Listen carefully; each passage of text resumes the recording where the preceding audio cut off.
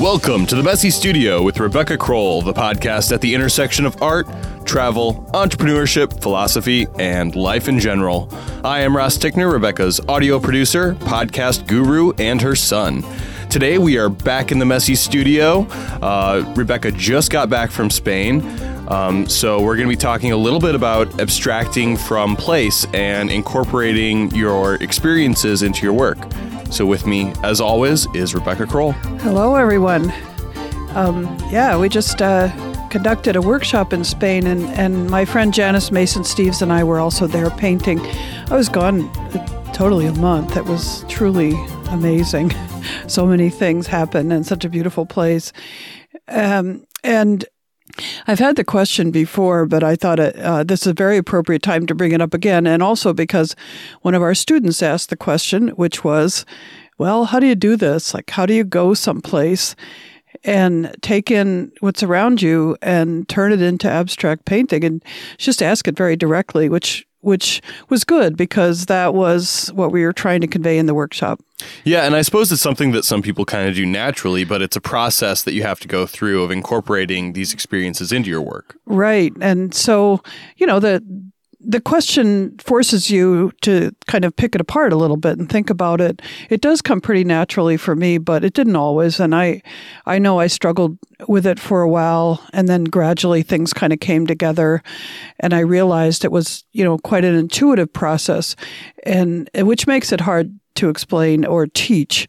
But I do have, a few insights that I can share about it. And I guess what I'm going to be talking about here is when I say abstracting from place or a place, these are typically, at least for me, places that are not that familiar. They're places far away.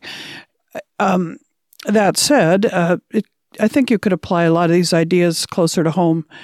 It's a matter of kind of maybe shifting your viewpoint and being open. But for the most part, what I'm talking about is when you travel, when you're on an artist residency or you go to a workshop in another place and you're experiencing some really new things. And I find these experiences really valuable in my own work, and I've seen it with my students as well.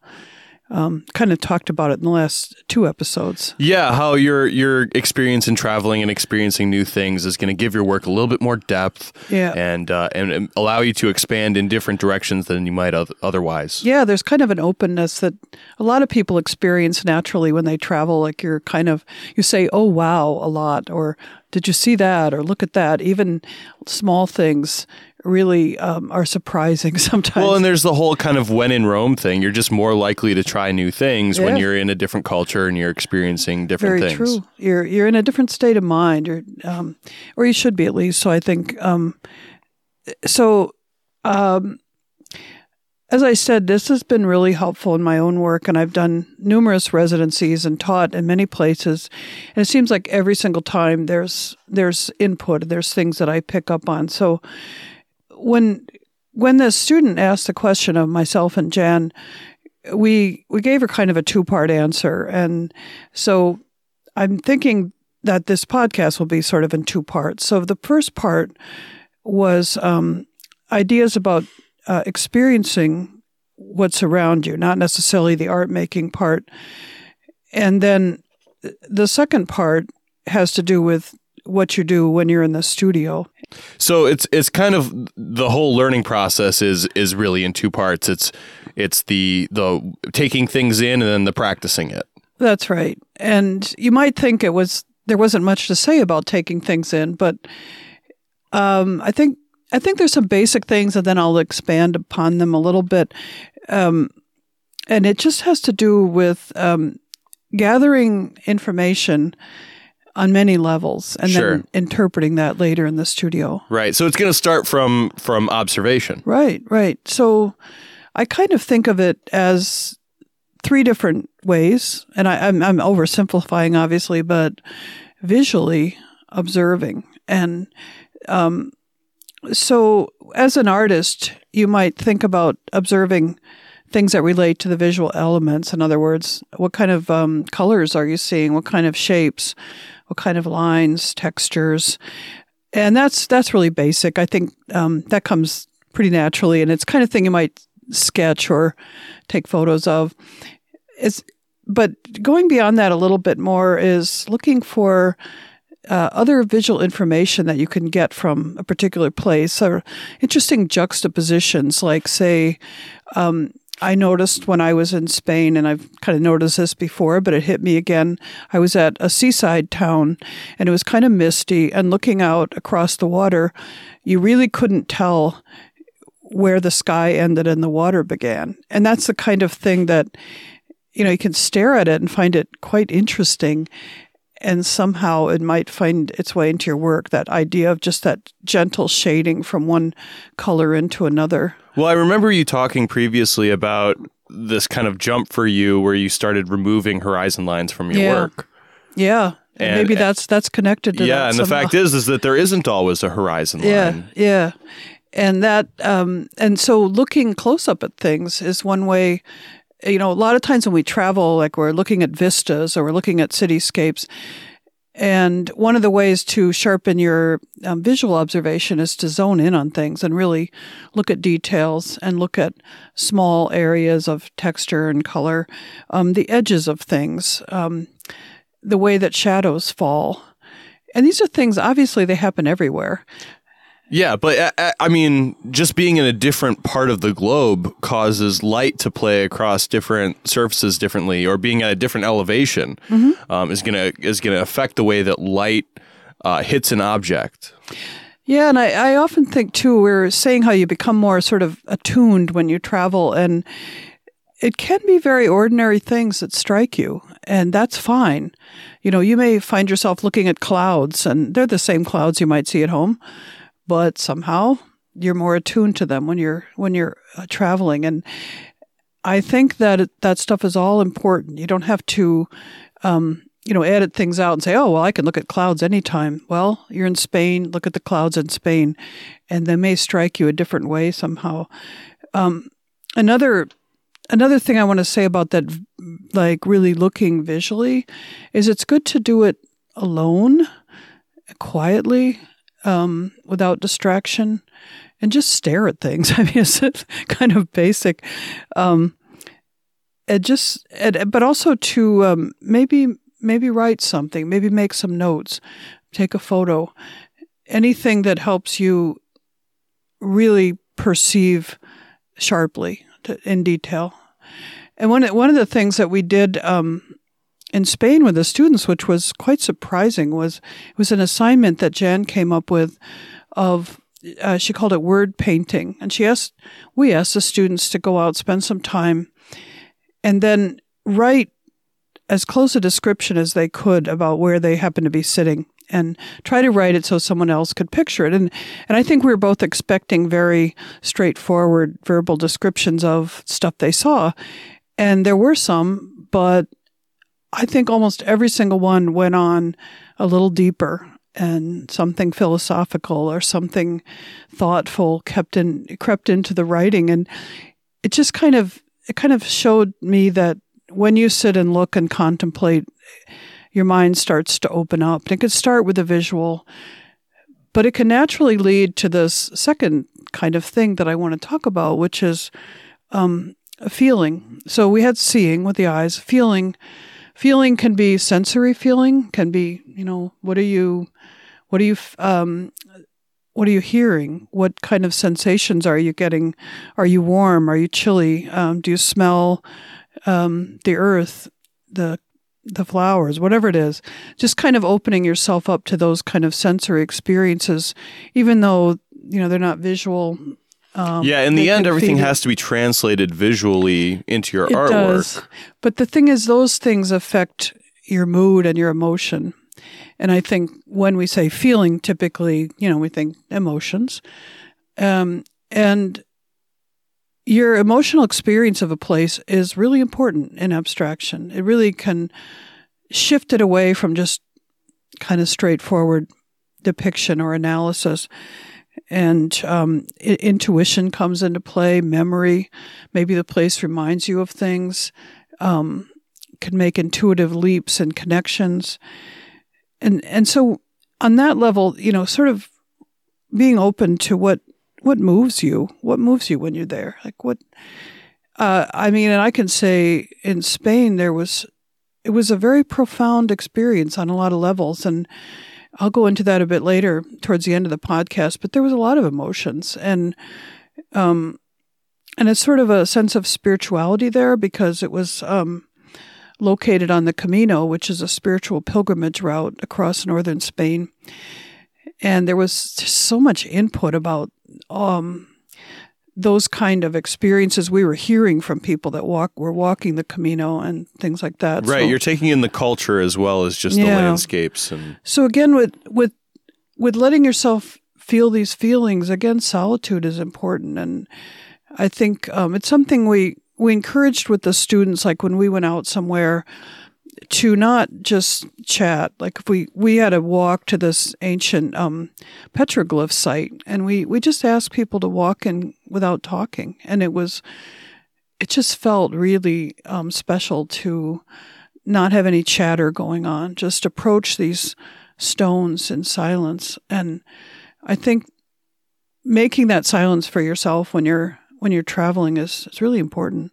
That had to be interesting too, as a visual artist, seeing some of these, the earliest artworks ever created. Oh, it's just so moving. And they were in a beautiful valley. And we went when the sun was coming up. So we saw the first rays of the sun like slanting across these carvings. And they were hard to see if you didn't get that angle on the sun. We had been there once when it was midday and you could barely see them. And again, the whole sensory experience, I mean, the rising sun, the cool air, sounds, and just the group, the feeling of the group, and everybody there experiencing it. It just was all important. Sure. And feeling that sense of what early man must have felt like, that urge to first stick their hand in some pigment and put it on a rock. Yeah. These were carvings. Or pick up some kind of tool and start carving into the rock face. I think when you look at the carvings, you realize, oh my God, what a lot of work that was. I mean, they were chipping these intricate designs into these stones. And it's at a time when every moment is precious. Every moment of daylight is spent on survival. And these early people are taking this very, very precious time and using it to carve into this rock face to do something that doesn't put food in their bellies. I know it's a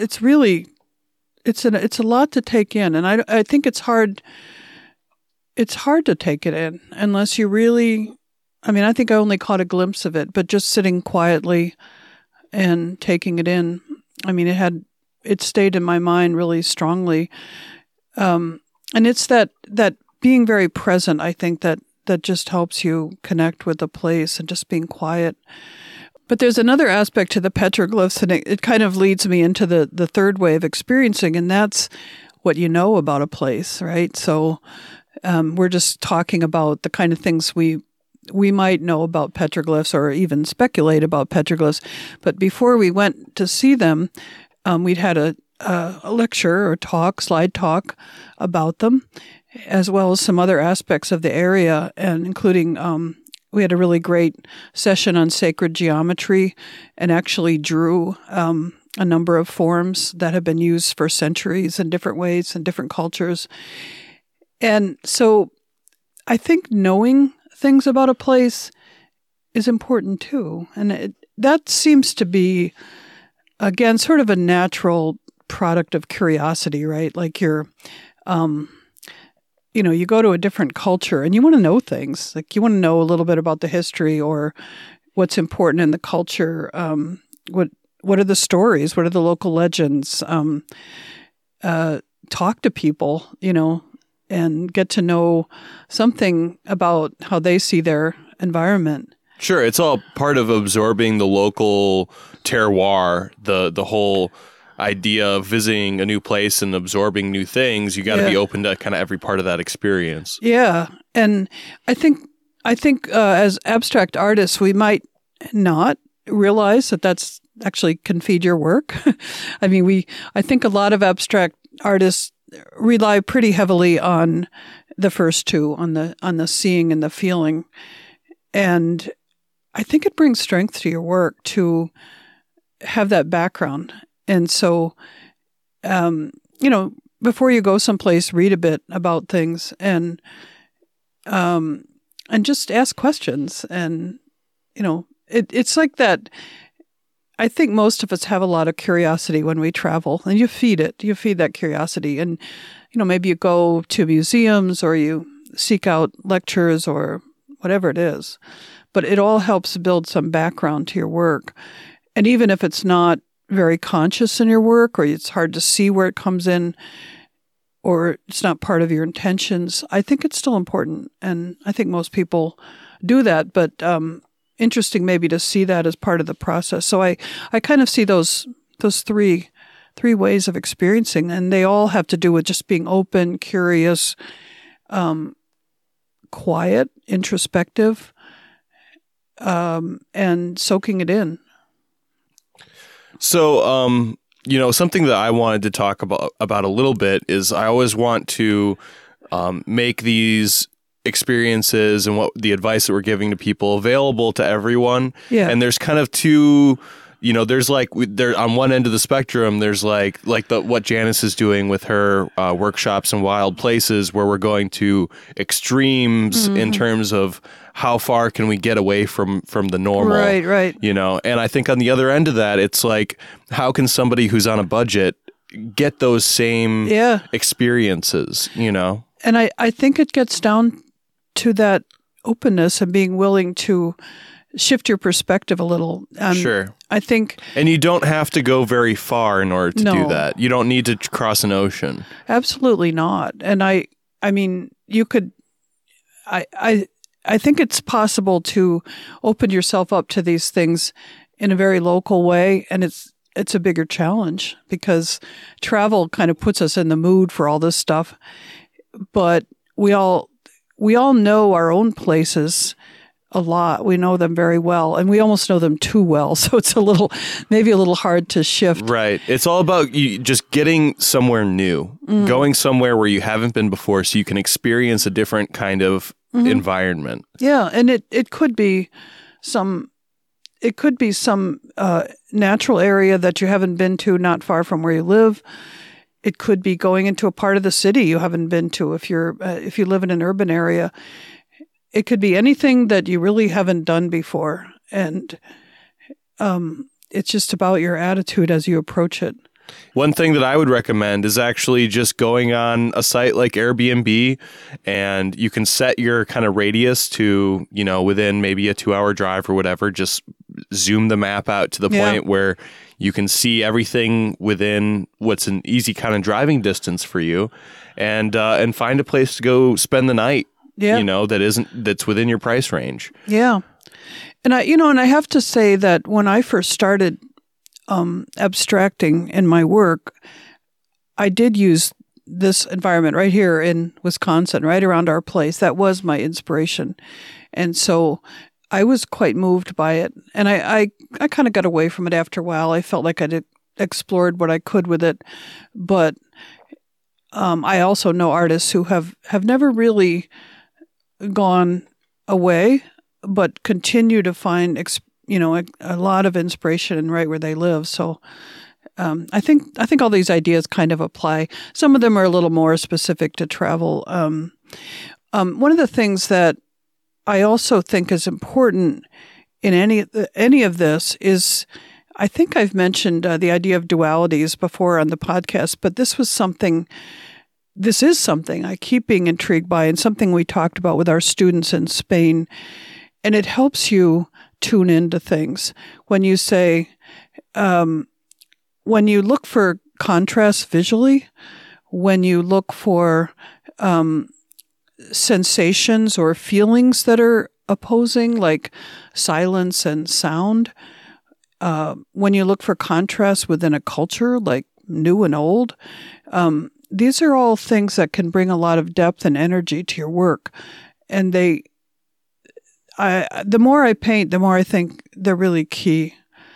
When you paint about one thing, it can be a bit flat. When you bring in two interesting, intersecting ideas, you have more excitement in your work.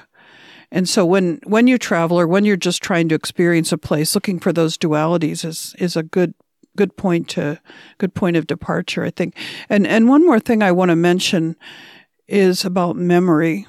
And this is probably less applicable if it's something you're experiencing every day, but certainly when you travel and you come home again, or if you've been away for the weekend, whatever it is, what's going to feed your work going forward? What are you bringing back with you? And memory does this wonderful thing in distilling the experience. So it can be, usually I think there's all those components are there. Your visual memory, your emotional memory, and something you know about the place are all kind of combined. And it's a part of your way of thinking that's just intriguing to me. I think about it in terms of dreaming, almost how dreams can kind of give you these potent symbols or layers of meaning in one image. And it's a little bit like that, though, when you think about if you come back from somewhere, what is the main memory that you bring back? Yeah, memories and dreams are both kind of like abstracted versions of reality.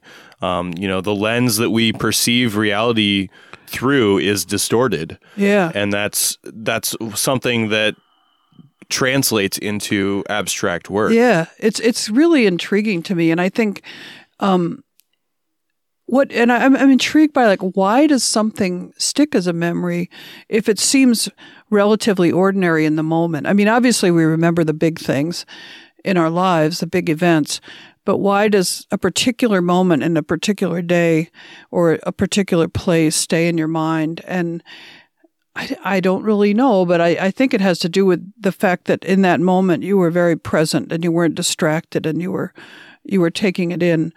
And so when I get home from a place, I always kind of like to sift through and think, what is it that I'm really most remembering? And it might not be what I think it would be, but I let that kind of rise to the surface. And I think for me in Spain, there was this feeling of openness and simplicity somehow that I think I want to bring to my work. And also, as I said, stuff about the Camino, the journey, the path, the going on a journey and the returning from a journey. And the dualities of sort of dark and light. I noticed a lot of shadows and so... Yeah, and the duality of the culture as well, because on one side, there's like this kind of arduous spiritual journey.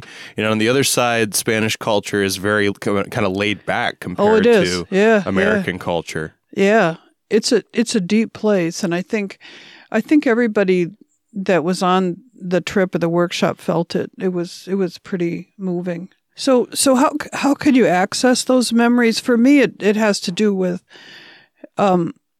sometimes they come to me in dreams. We were just talking about dreams, but the first night I was back from Spain, all night I felt like I was dreaming of these kind of clear skies and arid vistas and just this incredible feeling of space. And I just love that. I woke up feeling really peaceful and inspired.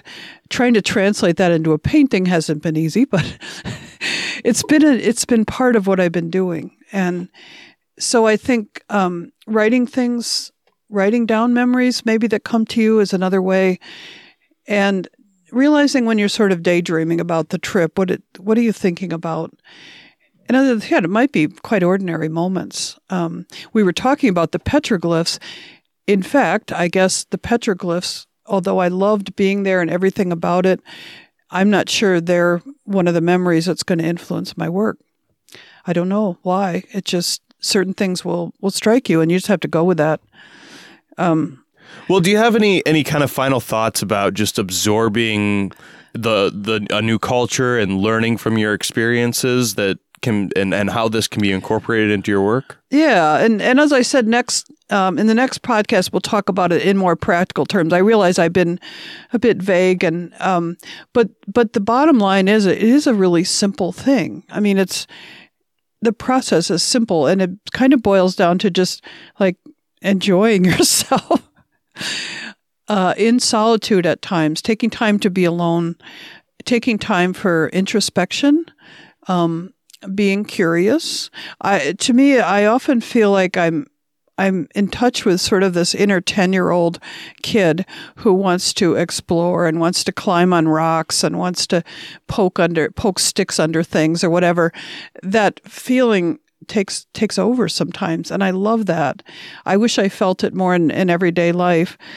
And so this kind of just being very present and enjoying the situation is really, that's the first step. And it's surprising that actually is a bit hard, because people become very preoccupied with all kinds of things. And it's a little hard sometimes to leave your daily life behind and actually engage in this sort of thing. Yeah, it's not the way that we function under normal circumstances. Usually, I mean, I noticed when the students arrived, and I noticed it in myself as well, it took a couple of days to just slough it off, you know, and get past the kind of the stress level that we all live with day to day, and just be present.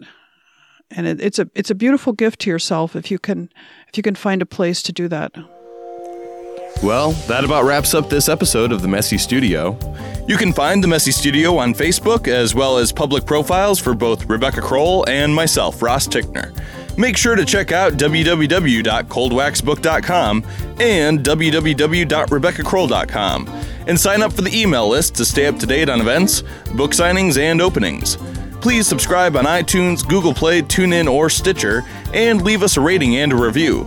Remember to share the show with friends and family and anyone who you think will enjoy it. Thanks for listening. We'll be back again next week with more art and entertainment. In the meantime, embrace your own creative space, messy or otherwise.